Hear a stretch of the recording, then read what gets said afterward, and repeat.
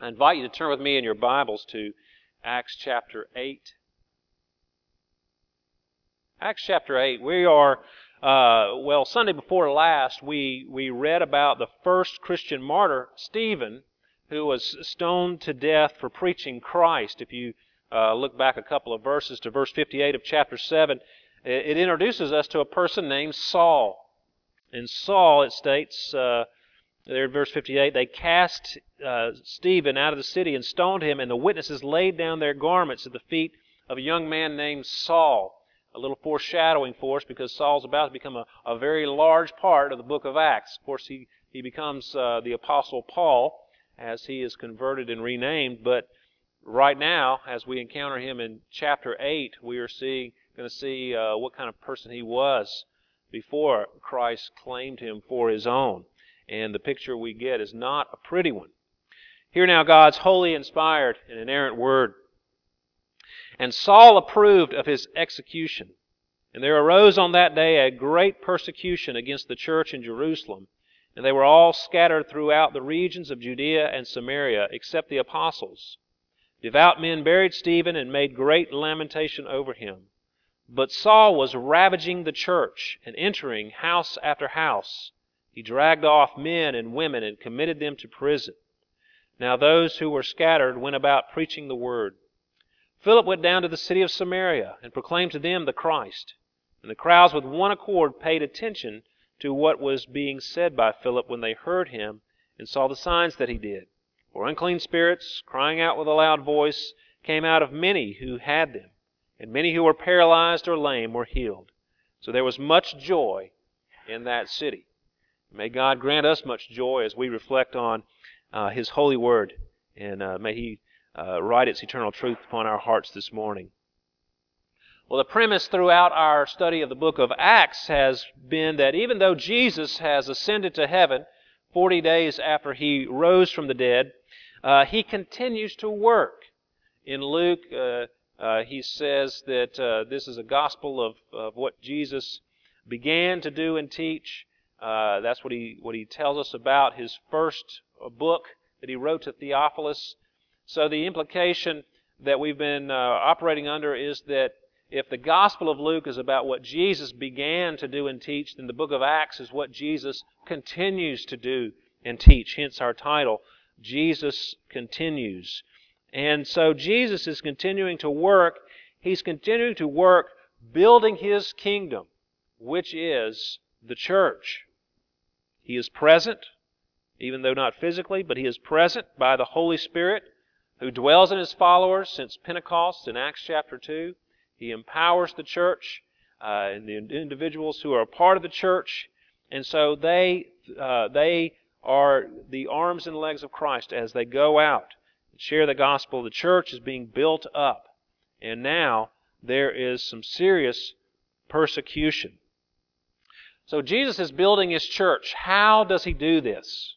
Well, the verses before us today, and the rest of chapter 8 for that matter, show us how Jesus builds His church through counterintuitive ways. He builds His church through counterintuitive ways. Now that word, a big word, counterintuitive, means different from what you would expect. Different from what would seem to be natural or normal. And this is true about everything concerning Christ and the gospel.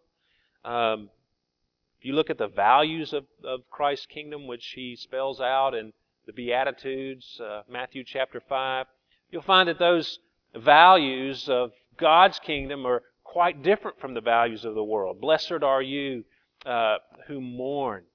Blessed are you who are poor in spirit. So, we usually don't think the people who mourn or who are poor are blessed, or people who are persecuted are blessed, but that's what Jesus says about those who are part of His kingdom.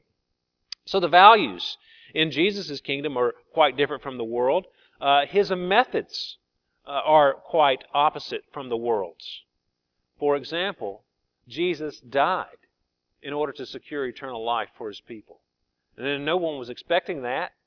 No one thought that would be the way the Messiah would go about saving His people, to die and to lay down His life so that others might live. And this is why the world has so much difficulty understanding true Christianity.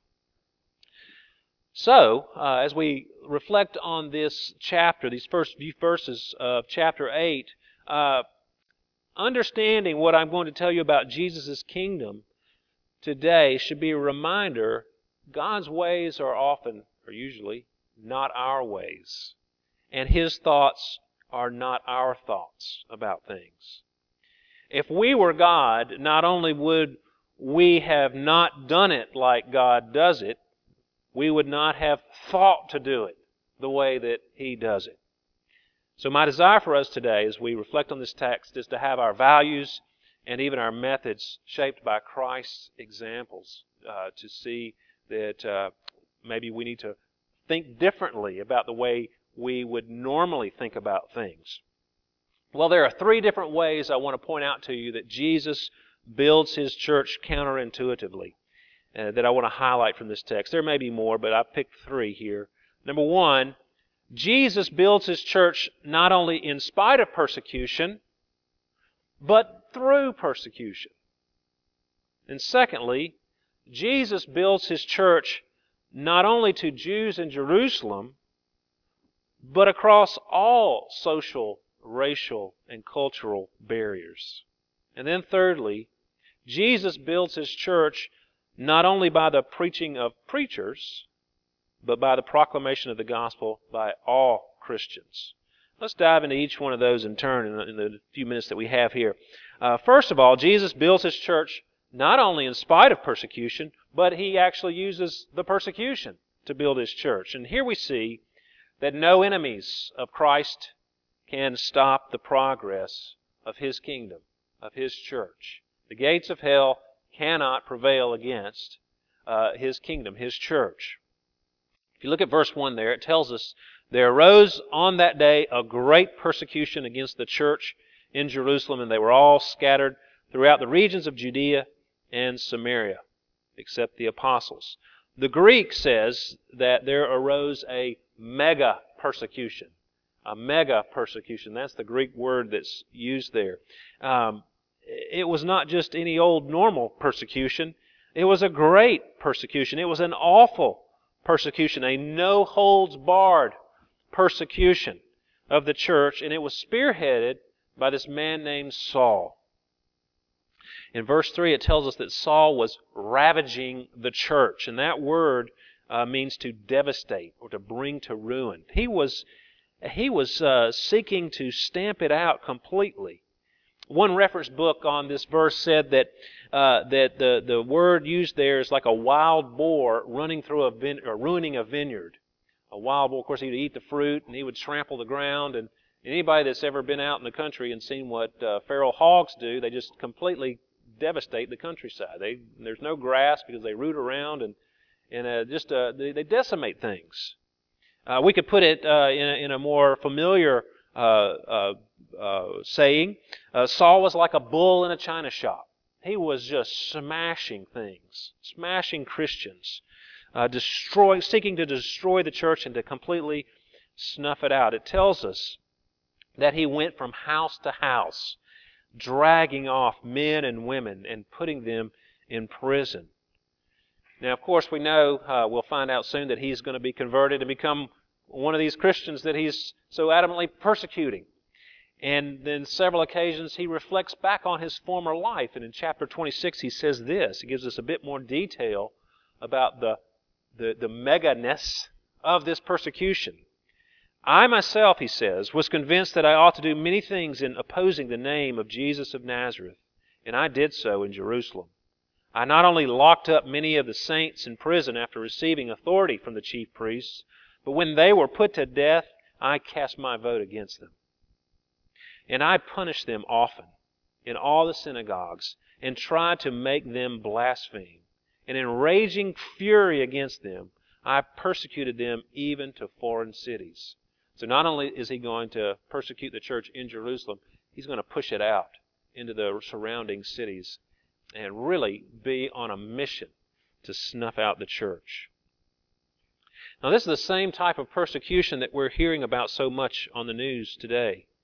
Men, women, and children are being beheaded or crucified for being Christians, and so forth. At that time, many Christians fled Jerusalem for their lives. You can understand why.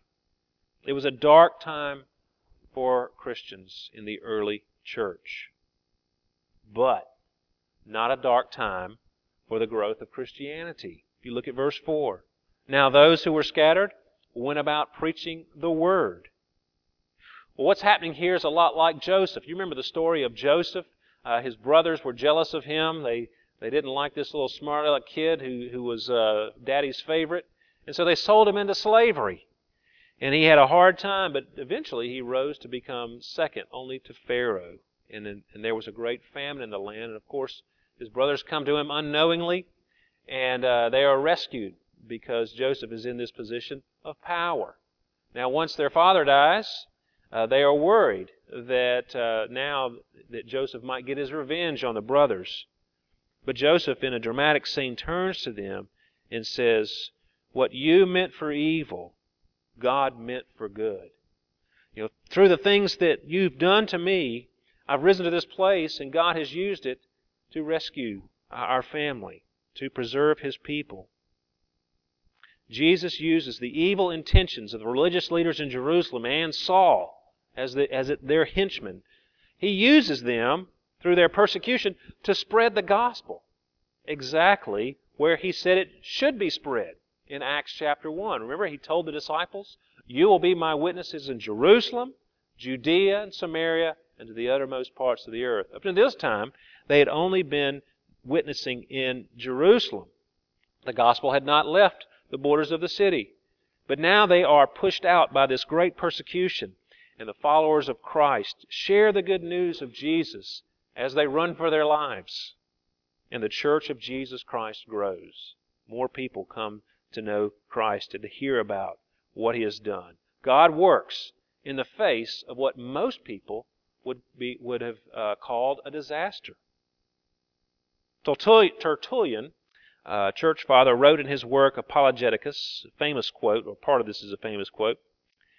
He's writing against the Romans who have persecuted Christians, and he's writing out a defense for Christians and showing their inconsistencies and so forth. And to the Romans he says, "That's why you can't just exterminate us, Christians. The more you kill, the more we are. The blood of the martyrs is the seed of the church. You praise those who endured pain and death, so long as they aren't Christians." In other words, those heroes who fight in battle or so forth and give their lives. You praise those who endured pain and death, so long as they aren't Christians. Your cruelties merely prove our innocence of the crimes you charge against us. And you frustrate your purpose, because those who see us die wonder why we do. For we die like the men you revere, not like slaves or criminals, and when they find out, they join us. Bold words from Tertullian. The blood of the martyrs is the seed of the church. These difficult circumstances of the first century church served to further Christ's kingdom as the people spread out into the countryside and shared the good news of Christ. So the lesson that we can draw here is that we need to be careful before deeming the circumstances of your life a disaster or a tragedy. These circumstances are often what God uses to build your faith and His church. As Paul said in Romans 8:28, we know that for those who love God, all things work together for good, for those who are called according to His purpose. So amazingly here, what we see is God used the persecution in the early church, in these early Christians, to do what He had told them to do from the beginning, to go where He wanted them to go, to Samaria, to Judea, Samaria, to the uttermost parts of the earth. And He used Stephen. His death would seem to be in vain, a real tragedy. But God, through this man, fully yielded to His service. He does a great thing. It sparks a bit of a disaster, but as Stephen laid down his life, the church grew. The mission went forward. So Jesus builds His church. He builds our faith. He causes us to grow in Christ, not only in spite of persecution, but He can do it, and often does, through persecution or difficult circumstances. So be careful how you interpret your circumstances. Intuitively, we would say anything that makes us uncomfortable or is difficult for us is bad. But that's not necessarily the case. Often that's the very thing that Christ is using in your life and in the life of the church. Now, second thing that we see here from this church is that Jesus builds His church not only among the Jews in Jerusalem, but across all social and racial barriers. And here we see that no people are beyond the reach of the gospel. Verse 1 tells us that the Christians were scattered throughout the regions of Judea and Samaria, and those who were scattered went about preaching the word. They even went into Gentile territory and into Samaria. Philip, one of the 7 appointed to the ministry to the widows there in Jerusalem, back in chapter 6, he went to Samaria and he preaches to them. He cast out demons, he healed people, and the kingdom of light, we see, was driving out the forces of darkness. The gospel light went forward. And the Samaritans, it tells us here, that they paid attention to what Philip said. And they did more than pay attention. You can see it through the context, but that word even means to take heed. They took heed to what Philip was telling them. They listened to it and they put it into practice. They embraced Christ. They embraced this good news of who Jesus is and what He did for them. And they rejoiced in it. There was great joy in that city. And then if we were to continue on in the next story that we'll look at next week, Lord willing, we'll see that indeed the gospel did take root there in Samaria. Now that's a huge step for Christ's kingdom. Up until this point, it's been limited to Jewish believers in Jerusalem. And you don't have to do much reading in the New Testament to know that the Jews and the Samaritans hated one another fiercely. It was a bitter ethnic rivalry between the two groups.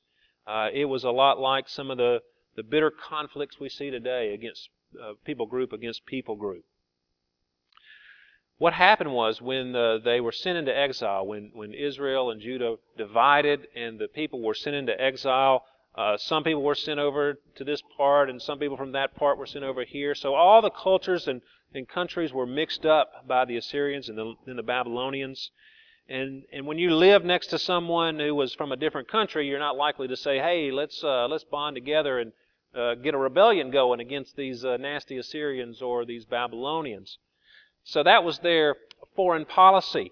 It was ruthless and brutal, and people were shipped off all over the place in order to preserve their kingdom that they had built.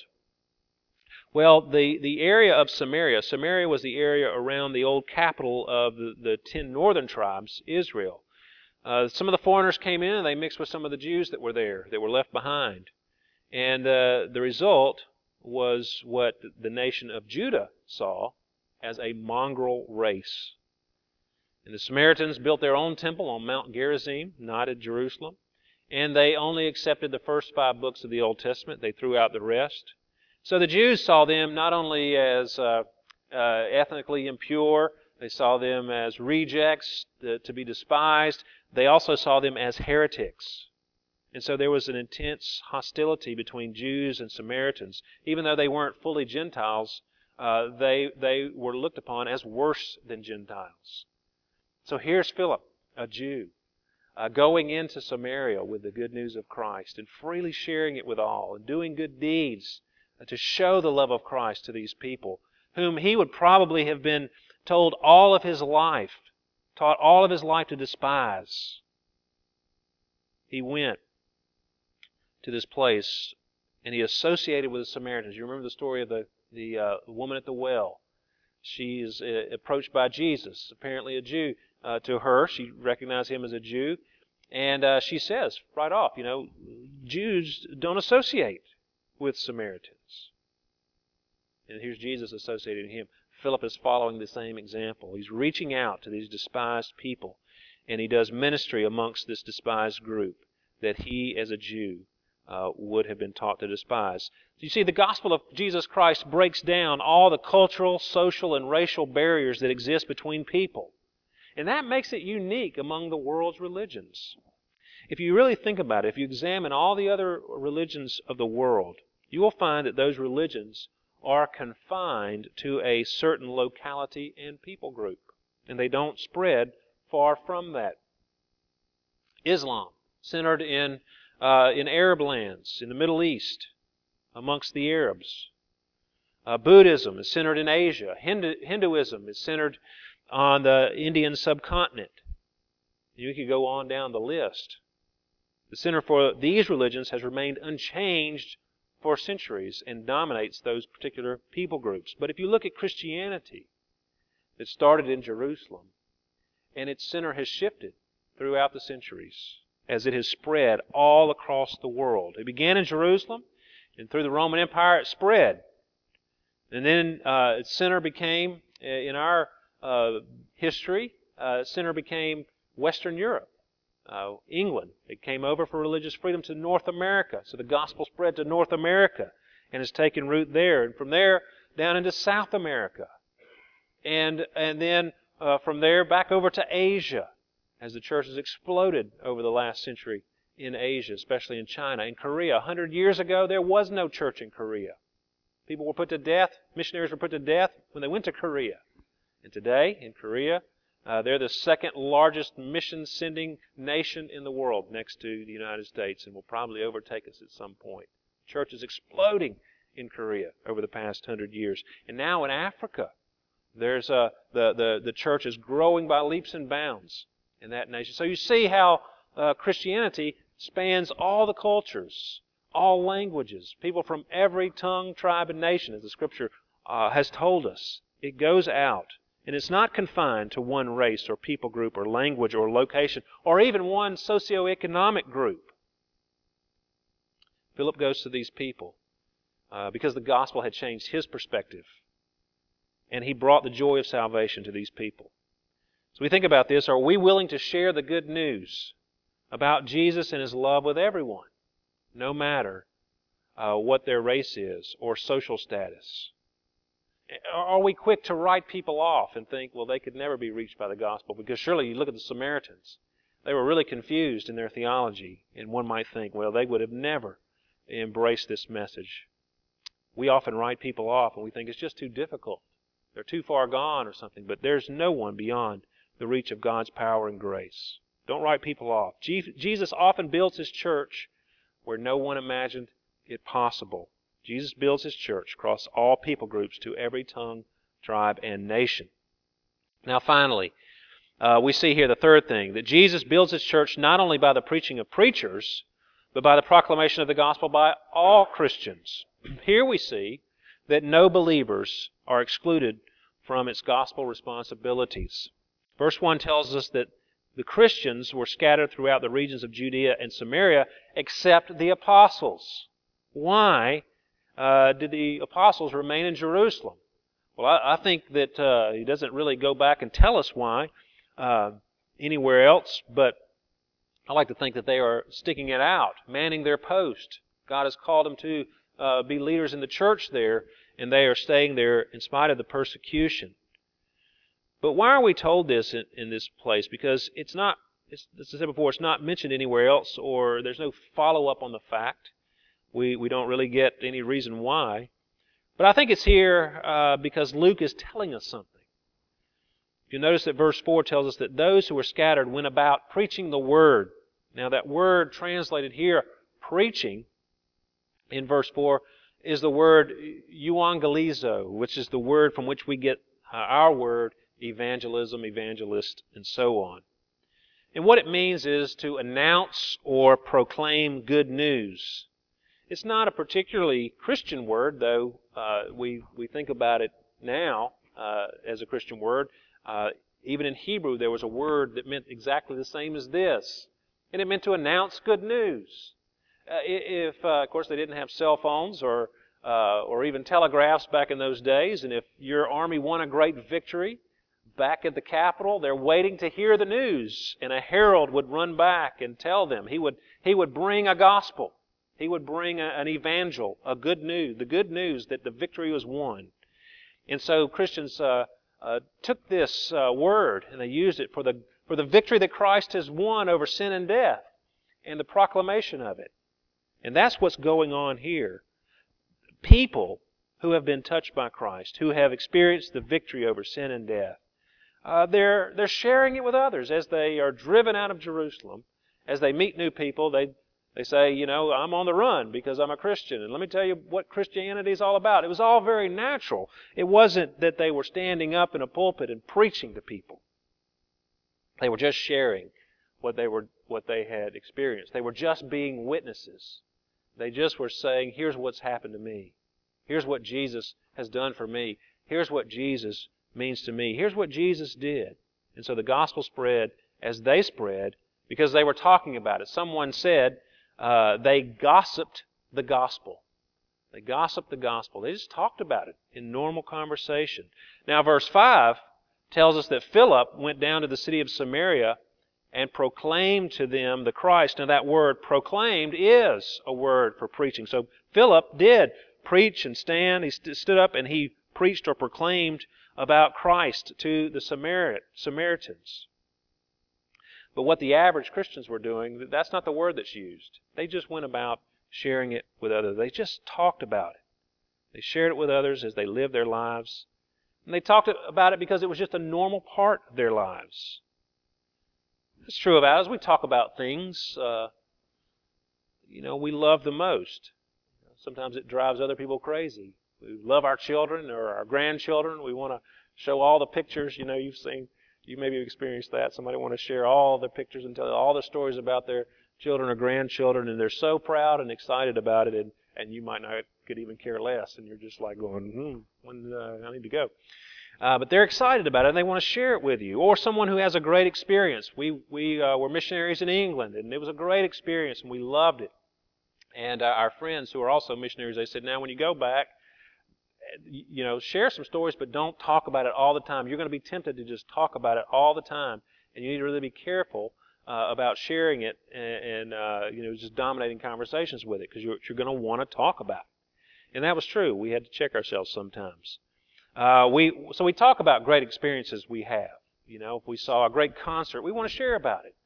If we were witnesses to a game that we saw and it was a great ending, we talk about it. We love to talk about football when we're not talking about anything else. There are things that we love to talk about, and we talk about it naturally. So why is it so hard for us to talk about Jesus like this? Well, could it be that we don't love or really appreciate what He has done for us, or do we take it for granted what He has done for us? See, Jesus should be a great part of our lives, and what He's done for us should be it's the most important thing that's ever been done in the world, and we should naturally and normally talk about it and the impact that it's made on our lives. So I want to stress for you today from this passage that Jesus builds His church using all Christians, and it doesn't require any special training or anything real over-the-top, intense time of study. That would certainly help. But you just have to be a witness. Here's what I saw. Here's what's happened to me. And share it with others. Now, I'm not trying to heap pressure on everyone. Everybody always cringes when it comes time to hear about we need to go out and evangelize. But I just want you to see that sharing your faith with others should be a natural thing. And if you have trouble with it, it's not the solution is not just to try harder, but to get Christ to have a greater grip on your heart, to love Him so much that you want to talk about it. And so really all you need to do is look at Christ and examine what He's done in His life and His death, His resurrection.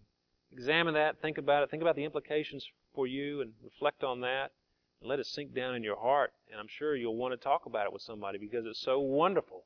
It's so incredible that God would do this for us, to be really captured by it. You wouldn't be able to help but talk about it with others. So Jesus builds His church not only using the preaching of preachers, but by the proclamation, by the speaking of the gospel by all Christians. Well, in conclusion, we see here that the pattern that we have in Acts 8 is really Christ's pattern.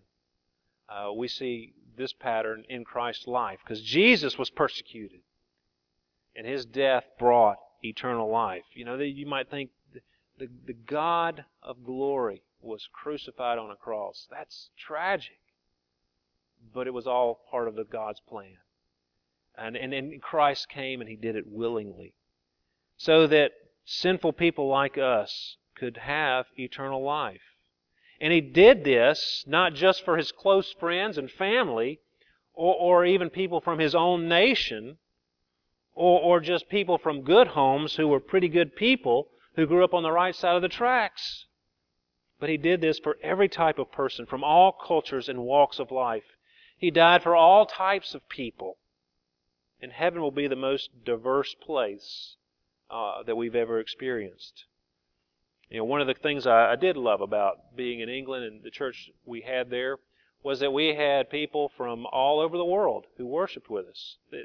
There were times when we have people from 6 different continents worshiping in the same room. People with nothing in common. But as soon as you started talking about Jesus, we had everything in common. We had exactly that to talk about.